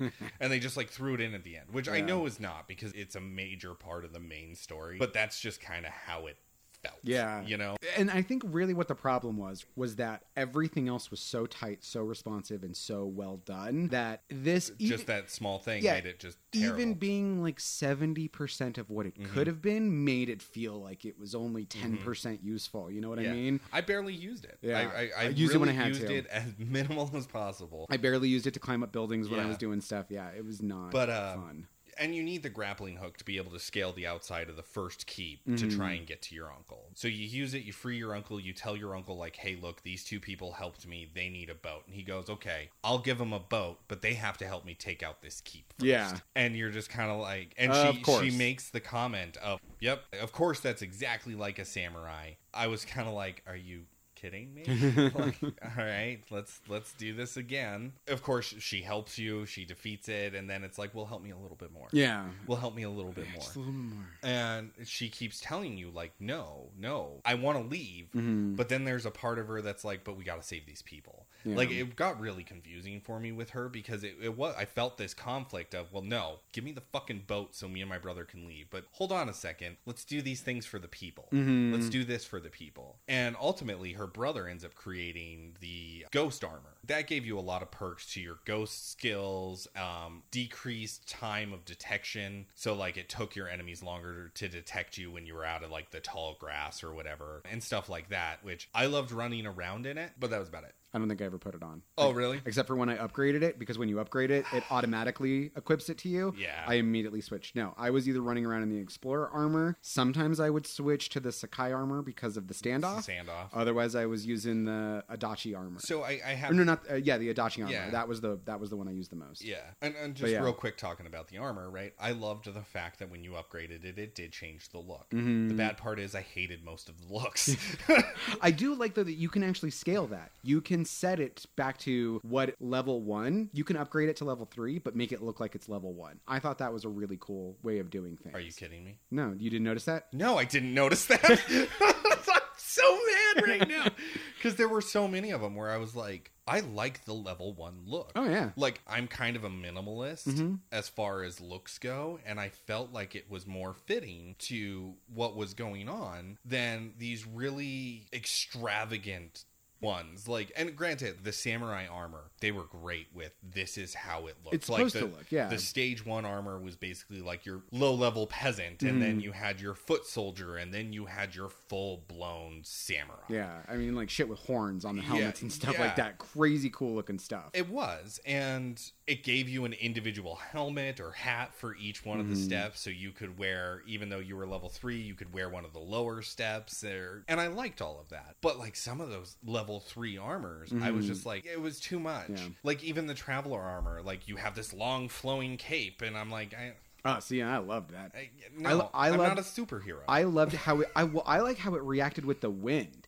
Yes, if the wind was blowing cool. into you, it's floating behind you. But if you were standing with the wind, it was blowing against you, right? Like, and it would mold around your yeah, legs. it was really cool. No, it was really cool. But I'm not a fucking superhero. Fair enough. Like no capes. No capes. So like, just to me, it just and some of them looked awkward because they became so bulky. Oh yeah. Now I will admit, there's a part in the game where you're naked. You're just in your little underwear. And you get it as an outfit, right? I love it. One of the things that you can unlock is a mask that makes you a monkey. That it's a monkey mask. Okay. So I put on the monkey mask. I was naked. And then for the sword styles, you know those ones that had like the fur and kind of got a little bit wider at the end? I put one of those on. So it legit looked like I had a tail. That's funny. And I ran around as a monkey. That's and my fun. wife was just like, you're an idiot. Like, I was like, look, hon, I'm a monkey. And I'm like jumping from roof to roof all nimbly bimbly. And she's just like, you are such a dork. Oh, that's funny. No, but I always used the patchwork straw hat because I just loved the look of that hat. Yeah. And then once I got the thief mask, because it's just this black cloth you put over your face. Yeah. That I was like, that's perfect. So if you got the collector's edition of it, you get the Sakai mask, the level 3 Sakai mask, right? And so yeah, as soon as I unlocked that was on my face permanently, because I think it's so cool, and it is very much the traditional samurai mask, because you know the whole intent behind it was to basically make them look like demons. Oh yeah, it's intimidation factor. Yeah. So I was like, this is fucking awesome. But yeah, so like back to the main story, right? That he gives you that armor so that you can truly become the ghost. And then you go through a couple more steps. I cried a little bit because when you're escaping from the end of the second one to go into the third chapter, you're riding your horse. And as you're fleeing, you're being attacked by your fellow samurai. And they fuck up your horse. And as you're riding along, he dies. So mad. And I'm just like, oh God, my heart broke a little bit. Like, I didn't ride this fucker a whole lot, but it was mine. It was my horse. How dare you? No, because there's the thing. Not only can you choose what color horse you want, you also choose its name. Yep. And And he calls it by it. And you call it by the name when you're riding around. You'll listen to it. You'll be like, come on, Sora. Let's go. Sora, you're a good boy. Yeah. Oh, so heartbreaking. And there's other things that build it. So, like, you would go and take over a bait. Oh, I love these. And then, like, you would have this little cutscene where you were lying on the ground and you're leaning against your horse. And you're both asleep. And then you would wake up and elbow your horse and you would both stand up. Or you're feeding him like an apple or something. Yeah. But I think my favorite one is the one where you're laying down. But I think my second favorite one is the one where you're standing there and your horse just keeps nudging you. Yep. Like bumping into you. And you're like, okay, fine, I'll pet you. And now I'm going to push you. Oh my God. Yeah. Like, so great. You had these little interactions with him. So I was just kind of like, even though it's an animal companion, I felt a little bit more connected to him just because of those cutscenes. Absolutely. And you know what? The fuckers put his grave as a marker on your map. Yep. And I'm like, that is rubbing salt in the wound. Yep. Now every time I see it, I know that that's where my stupid horse is. Yep. And it was just and you like, bastards killed him. I know. I was like, fucking A. I was so mad.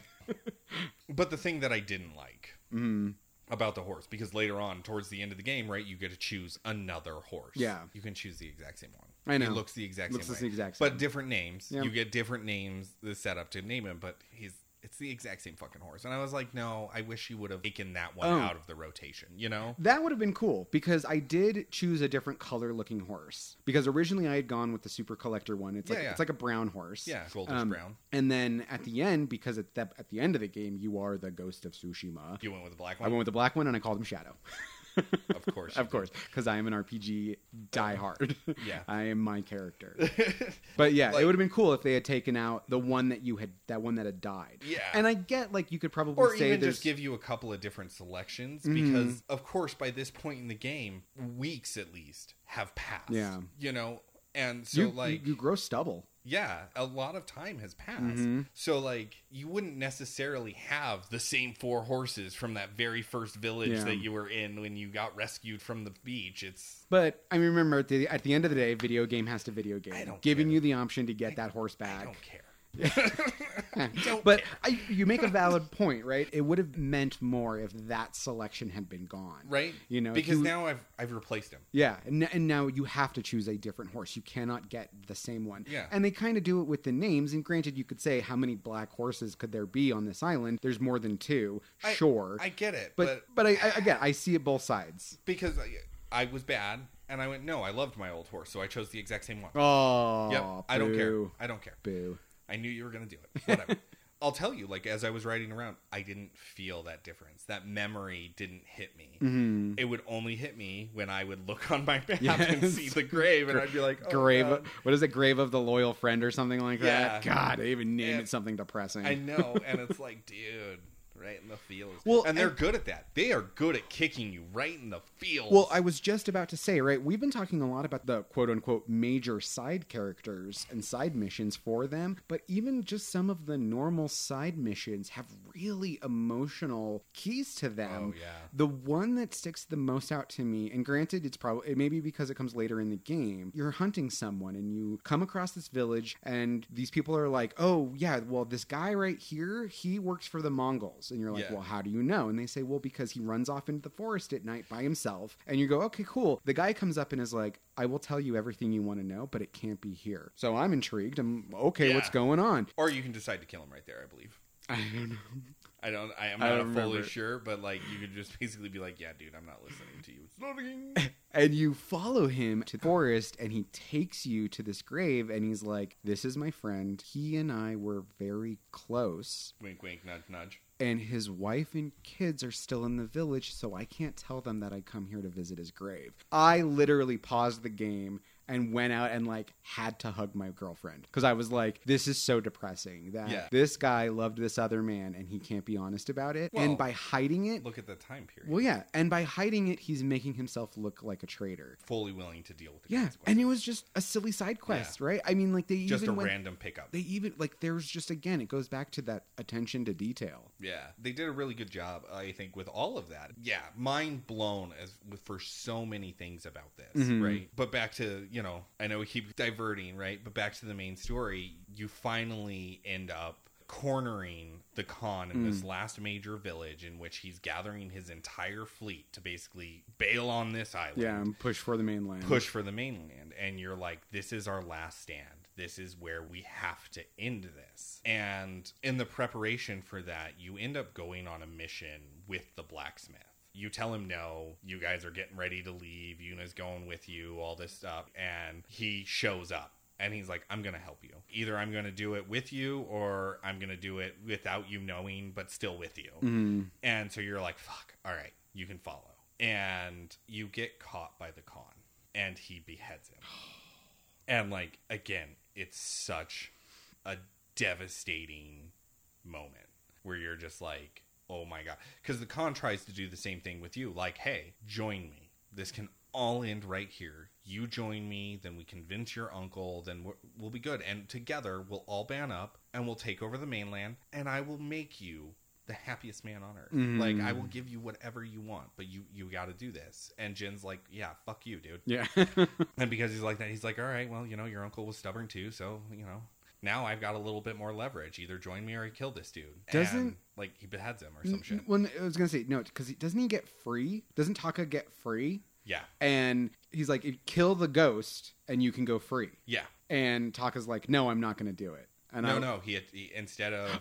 Oh, no, that's right. He attacks the Khan. That's right. The Khan. Oh, yeah. And the Khan just easily overpowers him. Easily overpowers him. Because Taka's thing is that he's been a coward pretty much this whole time. And he doesn't want to be. Nope. Like, that's the beautiful thing about his character arc is that he wants to be brave, and even in the face of knowing that he's going to die, he's still going to be like, no, I'm not going to kill this person who's trying to free us, even if it costs me my life. And it does. And it's a great, I say great, but it's an emotional moment. It really is. And then it's backed even more by the fact of like, you're stuck there because Khan doesn't do anything. Body's lying there, head's lying there, and you're stuck there just staring at it, and you break. Your character breaks down and weeps, and then all of a sudden Yuna shows up. Yeah, I was gonna say. And like, you end up getting out, and you go on a fucking rampage. Oh yeah, you slaughter everybody in that camp with Yuna's help.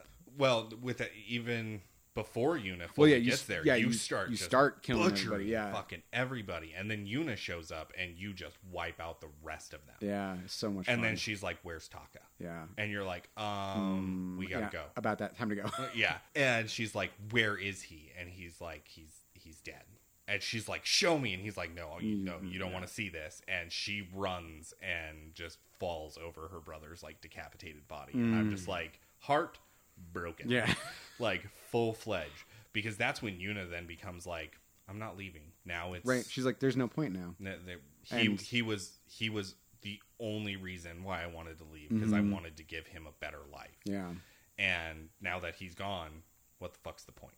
Instead, I'm going to help you get my revenge. And so, like, then, you, of course, go after the Khan. You plan it under this big, again, symbolism. Blah, blah, blah, blah. There's this huge storm rolling in, and that's the perfect time to do it. Because as soon as that storm passes, they're gone. Yeah. So this is your last chance. You decide that you are going to write your uncle, apologizing to him, but pleading for him to show up to help you. And that you'll take whatever consequences come afterwards, but you have to stop him now. You end up going that day, and your uncle doesn't show. And you're like, well, it doesn't matter. Like, we have to do it now. So this personal army that you've kind of built up attacks the Khan's fortress, and you make your way through, and you get to the Khan, and that's when that epic battle happened. The first part, it starts off with a duel. But once I realized, like, oh my God... He's not using a sword. Let me switch to my spear stance, which by this point, mind you, I had maxed out everything. Oh, yeah. I had everything plus 1 point because, again, with the deluxe edition, you got 1 point right off the bat. Yeah. So, they literally give you enough to max out everything. And yeah, there is enough stuff to do in this game to fully max out your character, and even then some, because you keep playing and you keep earning experience and nothing happens. I kind of wish they had taken it out. Yeah. But whatever. Yeah, and it's weird like that, but yeah. So, in the maxed out spear, you had the auto dodge if you were attacking. So, fighting a guy, and they considered him to have a spear, even though he had a spear halberd Yeah, he's got a really halberd hybrid type deal. He's got a really cool sort of weapon. Yeah, talking about Dynasty Warriors, he's got that one dude's fucking weapon from Dynasty Warriors, like the main badass in Dynasty Warriors. I can't remember his name, but he was like the guy that was always the toughest to beat. It's basically a blade the size of your thigh at the end of a really long metal stick with a spear on the other end. Yeah, and he's wielding this thing around like crazy. But once I did that and I could auto dodge, it made it a lot easier. Oh, I bet. Yeah. In that battle, even in the cutscene afterwards, he kind of kicks your ass. Well, yeah. It's supposed to represent that even though you're fighting him in the old style, he will win if you continue doing that. So in the next part, phase 2 of the battle, you're no longer dueling. It's open-ended. It's way open. He's sending other guys at you, and you can use all of your assassin equipment and stuff like that. And if you try to fight that battle, at least on my difficulty, if you try to fight that battle as an honorable samurai, you will die every single time. I could not find a way in which I could do that battle without using any of my assassin gear or bombs or anything like that or methods. I couldn't find a way because he keeps respawning soldiers. You have archers up above you who are raining arrows down on you, and I'm telling you, 1-2 hits for me and it was done. So I was constantly parrying and dodging, and then I would whip out my bow and do a couple of shots and then parry and dodge and then kill one of the brutes, and then and by the time I got to a point where I had enough clearance to try and actually fight him, more guys would show up. Oh man. So once I switched to the assassination, started using that stuff, I whooped his ass so quickly. And I think it's really a perfect kind of ending because to me it's like it ended the way it began, in a fire. He's dead, but he's burning on that fucking boat. And then your uncle shows up. Well, my experience with it, right? Like I said, I was playing on normal, but I was just solely focused on him. I was like, I bet if I kill him, everything else goes away. So I was using my knives and I was using my bombs on all the ads that were spawning in, but I was not using any of my resolve. And I was just throw a bomb at one guy, throw a bomb at another guy, then run around, get up to him, and then just use those special resolve attacks just to hammer him down and just rinse and repeat until I got to him. And even on normal, it was really tough. It really requires, I think I had half a resolve left because I think one of my charms was I get 30 resolve back on a parry or a dodge or something like that. So I even on normal it required me at least some good resolve. Yeah, and all of my other little stuff. No, luckily, because one of my charms I gained resolve very quickly, especially with parries and everything, and because I was playing it on such a big difficulty, parries and counters were such a huge part of my combat. If I didn't master those, I would have had to drop the difficulty down, which I hate doing. I absolutely hate doing that. But there are some games in which as sometimes much as I love to, I'm trying. If I spend 3 days and countless hours on the same boss, it's time for me to knock it down a peg.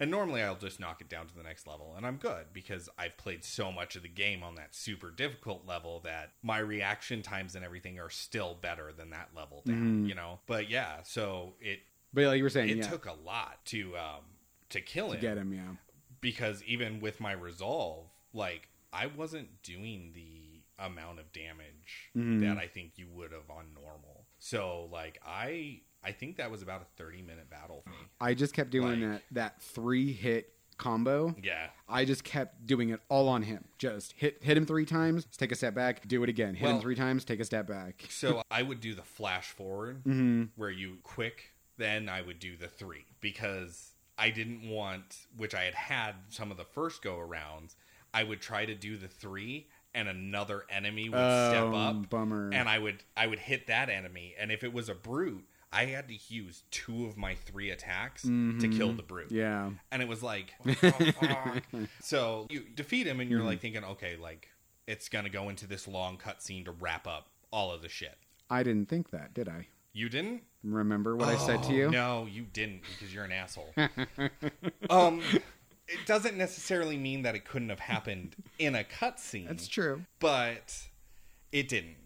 I felt like it was going to wrap up everything in a cutscene just to tie up the game because you beat the final boss. Totally right? understandable. You beat the final boss, but it didn't. Yeah. You go back to your house, which at this point, like, if you've completed all of the side quests, your nanny type character has passed away. Your house is completely empty, and in your note, you told your uncle to meet you at this certain spot, right? And it is a significant spot for both of you. It's under this cherry blossom tree. He sends you that note. You send him the note saying, come and help. He comes and helps in that battle. And then you get a note from him saying, meet me at the duel. Meet me where we used to have our sparring ring. Yep. By the lake. And I forgot. He sends you the note. Correct. That's okay. And so you go and meet him. Well, you go there and he's not there. So you're like, well, I'll wait. And he shows up. And you guys have this really meaningful conversation. And he basically tells you, like, you're no longer samurai. Because you make a comment about how, like, I'll help clean up. We've got to kill off the rest of them. And he goes, it's no longer your responsibility. You are no longer samurai. You have been basically thrown out of the club. Yeah. And you kind of go, I understand. That makes sense. And he's like, you know what? Let's go pay respects to your father. And so, like, you're walking up, and there's a part where I was kind of like, oh my God, he truly forgives him. Because you come across this cart that's stuck in the mud. And you help out the guy, right? You help push the cart out. And while you're doing so, you're asking him, like, where are you going? He's like, oh, the ghost is building an army up north to, finish wiping out the rest of the Mongols. And your uncle's like, oh, is he? That's interesting. And he's like, yeah, he's really saved us, and we're really glad to have him and everything like that. It's good to know that in dark times he'll be there to protect us. And your uncle's kind of like, oh yeah, okay. Don't forget, I am lord of this land. You're a dick. But he just like, okay, and you help him push him out. And then as you're walking away, you're kind of like, I know nothing about that. I love it. Not me. Yeah, I love that. You're just like, I have no idea what he's talking about. I'm not making an army. I don't know what's going on. Yeah. Like, you are very adamant about, like, I am not causing an uprising. Yeah. Like, this is, and your uncle's like, I don't want to talk about that. I don't want to talk about that right now. And you finish this conversation about one of your memories as you get to your father's grave, and you meditate there. And when you stop, you basically say, so you're going to kill me now. Like, you've been ordered to kill me, haven't you? And he goes, yes. And, like, it was a conflicting part for me because it is that climax of them ultimately finally saying to each other what they've been saying in subtext the entire time throughout this game. So great. You have been stuck to your old-fashioned traditions so hard, it would have cost the lives of everyone on this island. And you have broken those so far that you have caused a riot amongst the people of this island to where they no longer trust us. Yeah. And you write your death poem, your little haiku death poem, which I'm like, fucking A. Another haiku. And then you face each other, right? Which, this is what he predicted, guys. Like, we had this conversation, and I was like, no, I think that he's going to forgive him, or he's going to completely disown him, but there will not be a conflict between them, right? And didn't I bet you $100? Where's my money? No, I don't think there was a monetary value involved in this. But yeah, I was like, I'm willing to bet your uncle is the final guy you fight because you're too far gone. And no, I mean, I would have totally graciously accepted it if I had been wrong, but he was right. I was playing this game, and it was for such a somber moment. I had such a grin on my face because I was like, I knew it. I literally sent him a text of, you fucking suck. Because I was just like, damn it. Because it was like, you have this really beautiful moment with your gorgeous. Uncle to try and, like, so sweet. It kind of wraps up your entire connection with him and like your whole past and everything. And he basically tells you, like, I have no choice. If I don't do this, then this is what's going to happen. And you're like, well, I can't stop because I will always protect these people. And so you duel. And, of course, you win. And then you're given this choice. Yeah. And, like, it is to either kill him or let him live. And, of course, if you go by Samurai Code, which, like, this is where I was at, right? I was going to say, yeah, we actually both had the same logical response to this moment. Yeah. And we picked the same thing. His uncle is a samurai, and they literally just stated that he will live and die by this code, right? Mm-hmm. So he has lost an honorable battle face to face, and he requests an honorable death. So to me, if you let him live, you'd basically be like, fuck you, old man. Yeah, you're And, dishonored like, forever. Yeah, spitting on his grave and basically dishonoring him forever. Mm-hmm. Or you could show the last sign of, even though we differ in our ways, I still respect you as a warrior. I respect your opinion and your beliefs, even though I don't agree with them. And kill him. Yeah. And so that's what I chose. Yeah, same here. Like, It made the most sense. and then I weeped. Yeah. Because you kill him, and your character just screams and cries. And I'm just like, oh my God, And this feels. yeah. And this brings me to my final gripe of the game Mm-hmm.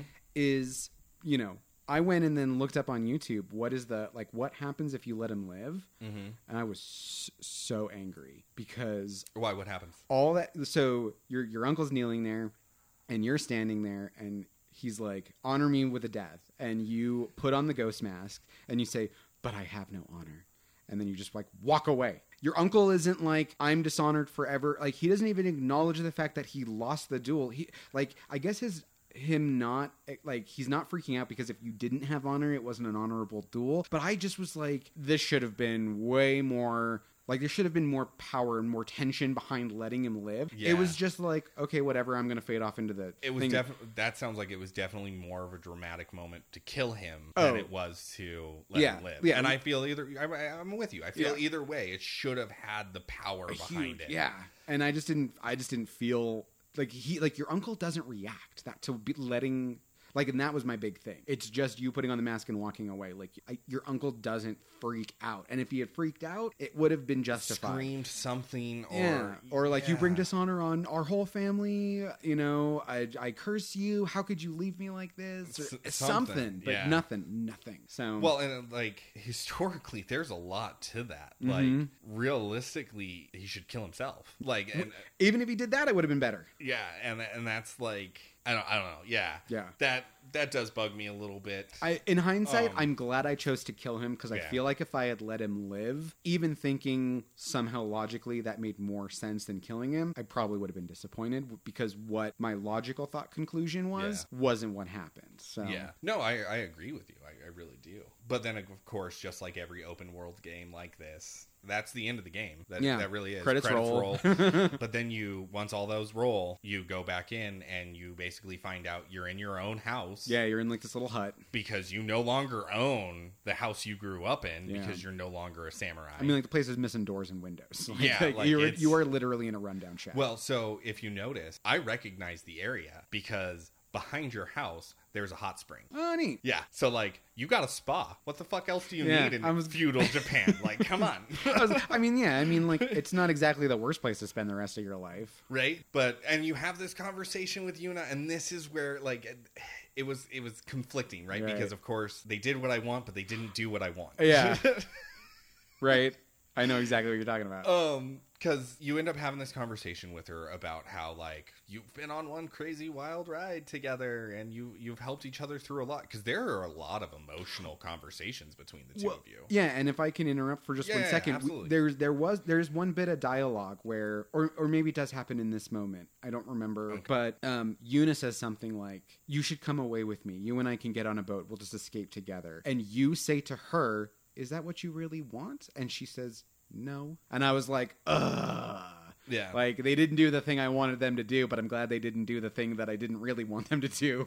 I think that they, I think that was earlier. I think that's before the I think so, fight. too. So you end up having this conversation, and she basically says, hey, I'll see you around. Yeah, I'm sticking around. We're going to get the rest of the Mongols We'll off. wipe these guys up, and then you can go through the house. Did you go through the house? Yep, I just did that before I went outside. Yeah, okay. Yeah, you can't do it before you go outside because you start in the house. Yeah. That's right.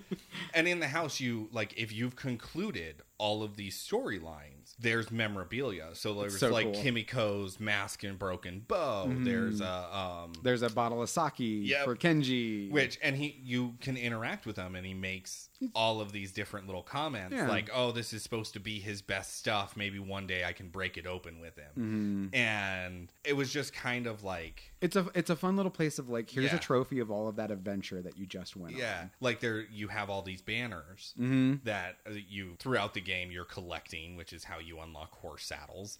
And you make the comment of like, God, how many years was I raised under these banners? Like that these were basically right out my window. And it's kind of a cool little part. And then you can finish up whatever else, right? Yeah. Which this is where one of my complaints come in. Yeah. So I am a completionist in the sense of like, if there are little collectibles like that and little marks on my map and everything like that, I want to get them all. If I know that something exists, I kind of want to have it all, right? There are some things where I'm kind of like, no, that's stupid, I don't care. But others where I'm like, nope, I gotta have them all. So in that first section, I literally went through up and down, line by line, to uncover the entire portion of that map.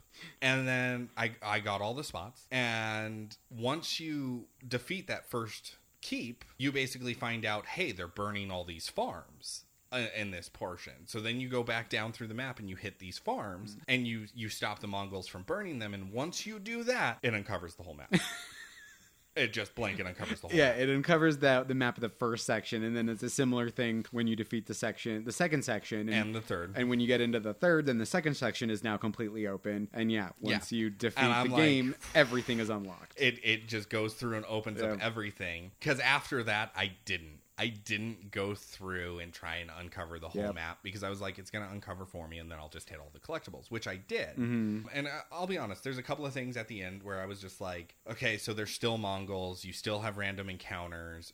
There were still things that didn't make sense because when you defeat the second keep, right, and you fight the Ronin master, he tells you have killed all of my Ronin. Yeah. But at the end of the game, if you go back into the second section, you will still stumble upon wandering Ronin. That literally happened to me. I was riding around. I was like, oh, cool. I could stand off against some people. What kind of Mongols? Oh, shit. They were the Ronin. Fuck these guys. I'm out. Yeah. I was like, they're going to faint. I'm going to miss it. They're going to attack me, take all my health away. I'm going to have to heal myself. And oh, look, I missed the attack and he fainted.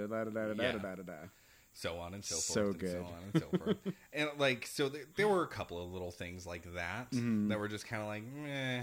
But for the most part, it was just standard in-game content. Like, now, I hope that they put out more, right? For those of you who have been paying attention, they did put out a launch trailer for Legends.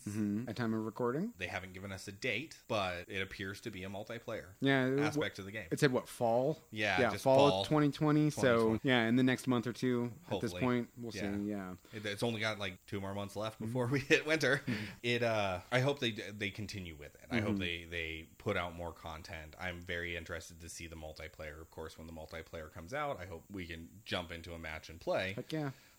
Because it was such a fun game. It's one that maybe a year from now, I'd probably jump back in and play again. I wouldn't just immediately replay through it because I'm not one of those people that can necessarily keep playing through the same exact storyline over and over and over. I have a problem with attention span. I think I would probably play it again, but I think this time I would do the Kurosawa mode. I would probably play through a second time with that, but same as you, like I'm not going to do it anytime soon. Yeah, there's still so much good stuff on the horizon. So yeah, I will definitely play this again. I had so much fun playing it, and I loved being in the world, just riding around, getting into random conflicts. It's so gorgeous. It's just so much fun to be in. I didn't like the second place. I didn't like the third. Snowy areas. The second area was meh. I thought it was because it's all black. They burned everything. Yeah, it's very swamp like. Yeah. I'm just kind of like that first area. It's just full of The beautiful first colors. area to me is the favorite because It it is is. the It's best, just it's gorgeous. it's the biggest. It's the most but colorful. again, it's supposed to be that transition of your character. yeah, right. I You mean, know? yeah, symbolism. Yay! And it really is. The symbolism in this game is amazing. But yeah, and then there's other stuff that we didn't really touch on. We mentioned it, but we didn't really discuss haikus. There's a whole nother character. You did mention the warrior monk. Yep. We didn't really talk about him, but There's just so much. Yeah, I mean, and it is such a great game. yeah. Like I said, so in wrapping it up, right? Like so the bird stuff. Like I said, the grappling hook. Yeah.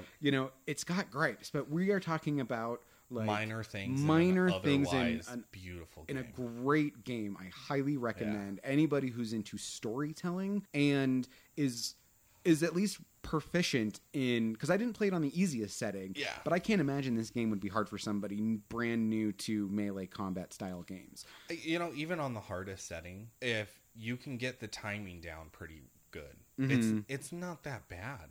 It literally, it's all about your timing, because it just made it feel more real for me, right? Like, how many times can you be cut by a sword and truly live? You know what I mean? Yeah. Like, in real life, like, I'm pretty sure after they hit me once, I'd be like, oh, God, I'm out. I want to call my mom.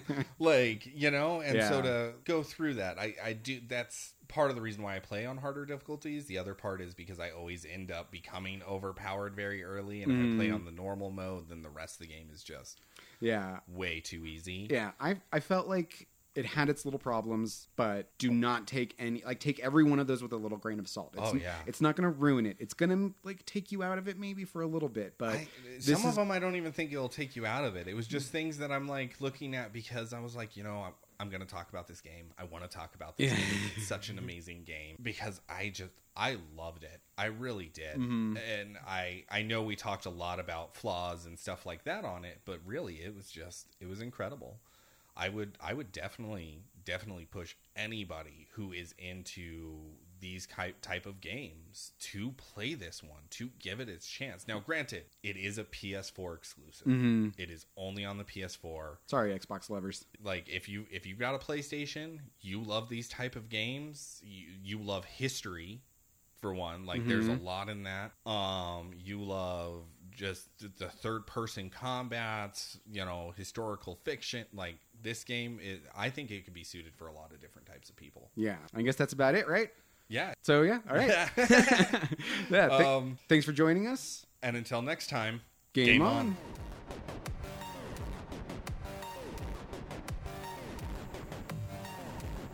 Thanks for listening to Game On, presented by No Tokens Required. The opinions expressed in this discussion are those of the hosts and may not reflect the opinion of No Tokens Required. No Tokens Required is not affiliated with the electronic entertainment discussed in this podcast.